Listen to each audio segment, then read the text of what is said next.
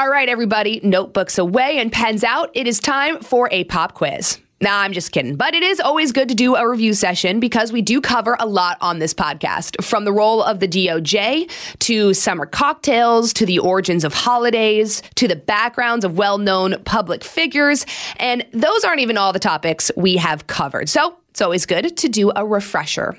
With that, let's get into this Getting Schooled review session. What is Juneteenth? What does this day teach us about the history of our country? And what is important for us to know about the significance of this date? We'll answer all of these questions and more on this edition of Getting Schooled. I'm Abby Hornacek.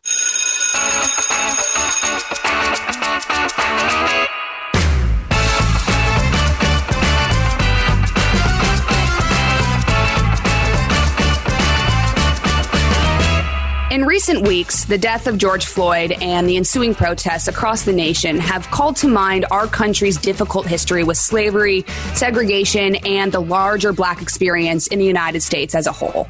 June 19th marks an important milestone in our country's history. It's known as Juneteenth, and it celebrates the effective end to slavery in the United States and is considered to be the longest-running African-American holiday. On June 19th, 1865, Union soldiers led by General Granger arrived in Galveston, Texas, and by federal order ensured the end of slavery in the state. Something important to note here, Juneteenth occurs a whole 2.5 years after the Emancipation Proclamation by Abraham Lincoln in January of 1863. So to learn more about this date and the history of these events, I'm joined by Professor Herbert G. Ruffin.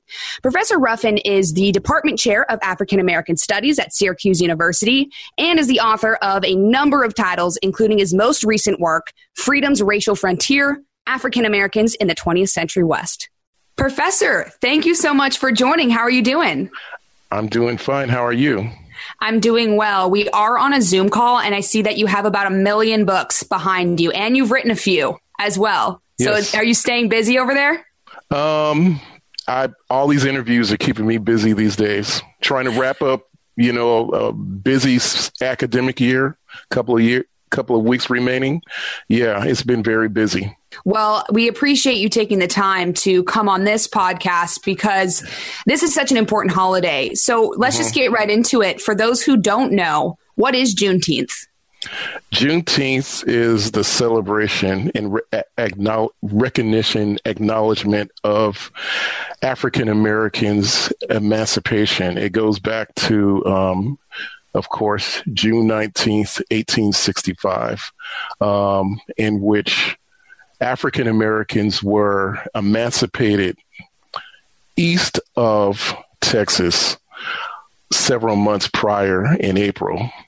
And it took some time to get out to Texas, which at the time, for all intended purposes, I hate the word frontier, but it was a frontier, or the final frontier, or the furthest out that the Confederacy had gone. And this was uncovered inside Galveston area, although I would make the argument also that it expanded all the way out to like Austin, but the call was out in Galveston, Texas.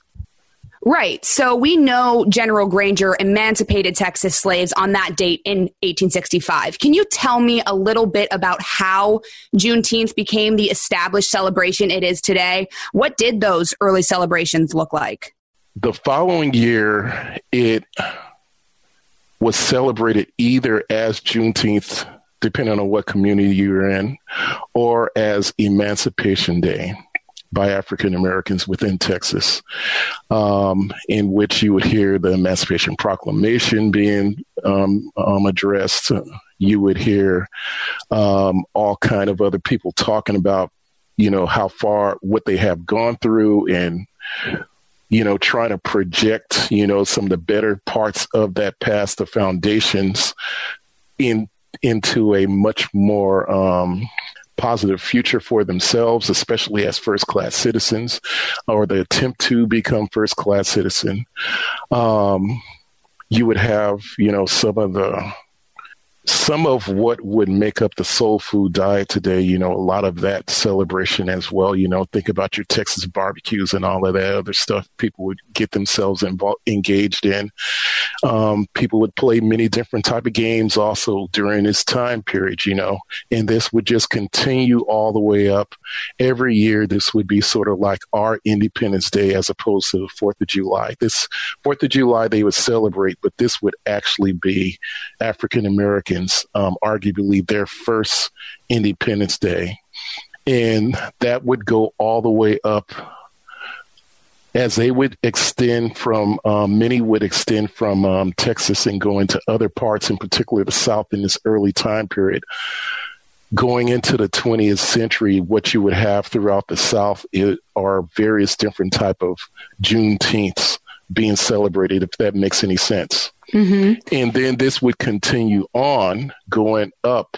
Eventually, as you had great migrations to the urban north into the urban west, you would have this expanded out into those areas as well. And by 1980, Texas would recognize and legalize, was the first state to legalize Juneteenth as a statewide holiday.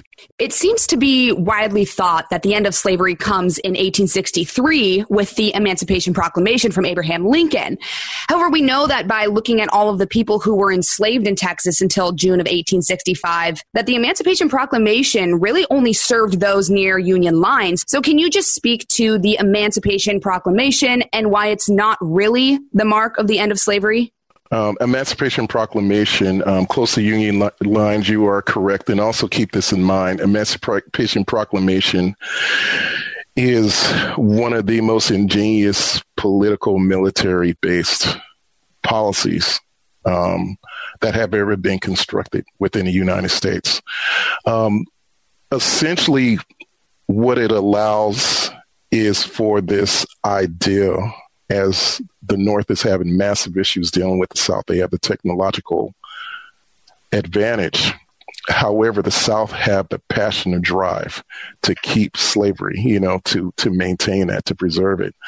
And it's just going on and on and on. The North thought that they can run them over very, very quick. And Lincoln is directing this in a particular type of manner. President Abraham Lincoln directing this in a manner in which this is centrally not about slavery. When that Emancipation Proclamation comes out, that begins to start to turn the tide. However, with there being 4 million persons of African descent within the United States at that time, it only effectively addresses those who are inside the Deep South. It doesn't really address people, the standing of folks inside the border states in which there were 4. And that's critical. That's crucial to understand. There was 750,000 people enslaved within those spaces. So they're not really necessarily being addressed. And when you talk about these Union lines, these would have been some of the closest places as to where you would have had that abolition take place. So really what you're hoping is for soldiers, Union soldiers, as they come down and you hear those drums playing and whatnot, you hear the battle happening, people begin to start to take their freedom at that time. And the Emancipation Proclamation, keep in mind, is also not a federal law that states anything about a total into enslavement. Actually, that comes about in January 1865 with the 13th Amendment. But keep in mind, the 13th Amendment, it has a loophole which is still with us today, which states that anybody who is imprisoned technically is a person who is a slave by another name. That's important to note. People who are part of the prison industrial complex are still technically enslaved. Wow. Okay, so that's one thing. Going on to Juneteenth, by the time you have June 19th come around, you already have that 13th Amendment that is passed, and you have what is described during this time period as a possibility for freedom through economic empowerment, through maybe land ownership, items along this type of line, items that my father's family, who are out of Texas, in which we have about 700 members out inside the central part of Texas, would have basically jumped at, and they were one of the few fortunate people not to get caught up into the trap of debt peonage, vis-a-vis sharecropping, get caught up inside that type of, carousel. Staying with those political motives and Lincoln's addressing of the South and slavery and the Confederacy, from your perspective, Professor, what needed to happen for the freedom of these enslaved persons to come about? In order for me to answer that, I'm going to crush together two different type of movements that I think people are kind of seeing today. Please. But I don't think we necessarily see the transformation and anti-racism part in it yet. There's a lot of performance that's taking place. Back in this time period, folks understood, look, these are the scars on my back. This is what has, we have toiled in a particular type of manner. And what people are asking for were not just rights like people are asking for now. What they were asking for also they was asking for equality, but they're also asking for various different types of empowerments, whether they be in housing, the ownership of land, which is so important in that, education, employment, in terms of police treatment and how the state also will treat you as well. And just going down the line in that type of fashion, they combine all this stuff all in one. First time that it was heard was actually in 1864 inside Louisiana, as you had for the first time generals, U.S. generals, meeting up with these formerly enslaved persons, asking them basically, what does freedom necessarily mean to you? Up here in Syracuse, you had something very similar, not necessarily generals coming together with those formerly enslaved, but you had people who were part of a very strong abolition movement. And here inside Syracuse, you had what was hatched called the National Equal Rights League, which started up in 1864. It went all the way until 1920 and is a predecessor to the to the NAACP. All right, we've got to step aside for a quick recess, but we'll be back right after this. So when this happened, realistically, what did freedom look like for newly freed slaves in Texas and across the U.S.? Because I was reading that some plantation owners withheld the news of slaves' freedom from their slaves until after the harvest season was over. And of course, General Granger's statement noted that slaves were, quote, advised to remain quietly at their present homes and work for wages. Can you just expand on what happened to those people following June 19th, 1865? Oh, boy, that is a real great question. And the only thing that I could say concerning absolute freedom for these people is something that is existential. It is connected into their own being and what they have on their backs and on their bodies, in which, you have, the great promises that came out of that. And I start off once again, first and foremost, with the whole issue of land. That was not coming their way. When you talk about education was a big equalizer. And by the time you have 1900 come around, 75% of those of African descent were educated and they can read. They were literate, going forward in that type of way. But still, there are always these mixed results, especially when you have these separate but unequal type conditions that had existed even before you had those conditions exist in a Jim Crow type of world post 1868, post Plessy versus Ferguson, going into the 1960s. That had always existed, but it existed through what people would describe as the Black codes. So, it was a time period of just continual struggle. It was a time period in which you're free, but now you're free instead of being linked with a slave master who perhaps in which there are these protections as enslaved labor, now you're free to basically just perish inside public, again, housing, education, employment, police treatment, health, things along those type of lines are very, very important to the African American community. And when you're talking about a control of body, we're talking about one, controlling your body, but two, also how important family becomes in this instance, in which if you could control anything, and what's different between this and a period before is the fact that you have a family, is the fact that, those sharecropping contracts, even though they were very, very unfair, you're no longer doing what is considered to be gang labor, for example. You are being confronted by former slave patrols. Now they have become police officers, that type of thing. And if they catch you as a vagrant, just kind of hanging out or whatever, you can go on to the chain gang, that type of thing.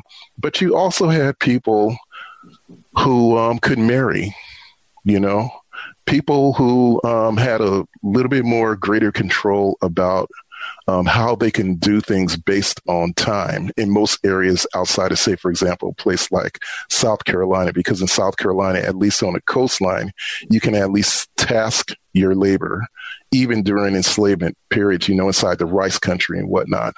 So it was a mixed type of ordeal, but it was the type of ordeal that African Americans, what you're seeing today, the struggle is, to me, the way I see it, is not necessarily all that much different when you look at the final end results as opposed to what they were going through back in that time period. Right. Just different technologies and different realities. Yeah. Yeah. So, when you talk about those conditions, Juneteenth is an exciting time, but I'm sure it was just probably difficult to celebrate. But were people still celebrating early on? And how has that celebration evolved throughout time? Oh, yeah. They've been celebrating early on, and you would get your churches and your mutual aid societies and whatever organizations involved, you would get your whole community. For your first line of community was family. And a lot, and in terms of the difficulty for your audience, I don't know if it was as difficult as stated, largely because even during enslavement, there has always been some sort of regiment built in, going back into the antebellum period, working 5 days a week, full time in that period, sun up, sundown. Saturdays, work half day. Sunday is the day where you eat the gospel bird and you take time off. So that was sort of the regimen. And in this early time period, Juneteenth would go 4 days. So they built a lot of this stuff in. A lot of what you would find with soul food, part of the soul food diet, was built in this period, although with the main difference is that you don't eat that gospel bird or fried chicken 7 days a week. Perhaps you have a little bit more of a plant-based diet throughout, as you work throughout. So, it was not as difficult as stated. And for a lot of these families also, this would build into family reunions as well. Like in my family, the Ball family out in Central Texas, when I'm out there, there's so many of them and so few Ruffins out there that many people call me a Ball, basically. That type of thing out around Seguin area. And we have had a family reunion going all the way back to the 1930s. Wow. So we're coming up on almost 100 years. And this initially was for Bob Ball to, see all of, have all his grandkids and kids and whatnot around. And, this would have been a big thing to do out and about inside this space. But then ultimately for the proceeding generations, as you had great migrations take place out to other parts of the world. And as they're moving out, they're taking Juneteenth with them. What would develop out of these family reunions, this was a space also to discover who was inside your family, who you were related to. This is important for marriage reasons, because you don't want to be marrying first or second cousins or anything like that, So, this was another way how they were able to track that type of thing as well. And so this would be very, very much closely connected with that Juneteenth, because only in a couple of weeks from now, right after July the 4th, that's when we will have our family reunion. So you have Juneteenth, you have this, and then you have that.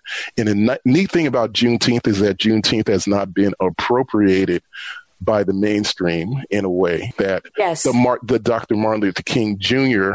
holiday has been appropriated, where in the same area, in San Antonio, they have the largest Dr. Martin Luther King Jr. parade, but it usually is a time period for employees of companies like AT&T to take, to perhaps partake in it. It's a time for AT&T to say, do this performance-based protest, to say that they're non-racial, not anti-racial, but non-racial, and all about diversity, inclusion, equity, and all that other stuff. And once the 2 hours is done, then basically people can take the rest of the day off. Juneteenth ain't that way. Absolutely. These are some really thought-provoking points there, Professor. And as we begin to just wrap things up here, for our audience, what do you feel is the most important for people to remember about Juneteenth? The biggest thing for me about Juneteenth, and I hate to do this, but I'm going to juxtapose it a little bit from what I think has happened with the King holiday. And also, that whole thing with Black History Month, which a lot of people have talked about is a little bit too short, and you have all kind of appropriations taking place with various institutions doing performance politics. In the King holiday, I understand where people are coming from. It needs to be recognized, acknowledged, but it's too easy in a post-civil rights era for people to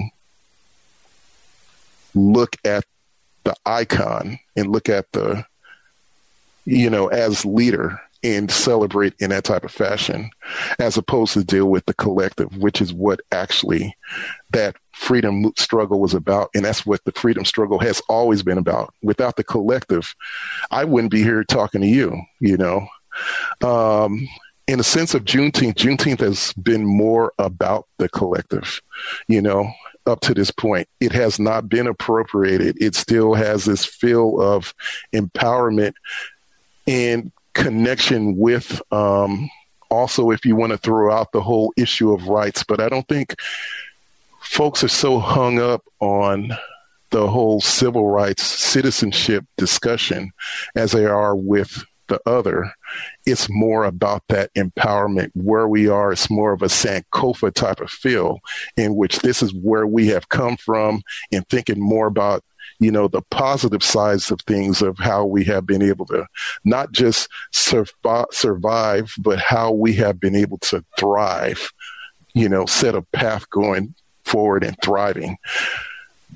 This is very, very important, and I did not bring this up about my father's family, but they have this motto for our family reunions every year. They call it All for One. And I think that is probably the most important thing to take away with this, is that there's more of this all for one type of feel. And it's so Texas. It's so rural Texas, where you got these people, they may be in the city, but if they're from Texas and they interested enough, have connections to the land on the outside, you're talking about somebody who has a potential base of power if their family owns a good swath, in which I could sit right here where I am in Syracuse, look around everywhere I'm looking, and turn around within a certain part of Seguin, Texas, and all that land is basically mine. Wow. Professor, this has been so wonderful, and I really appreciate you coming on because this is such an important holiday, and it's important for listeners all around to really understand what happened on June 19th and why we continue to celebrate it. So thank you again for your time. Yes. Thank you for having me on board. All right. Enjoy it up there in Syracuse.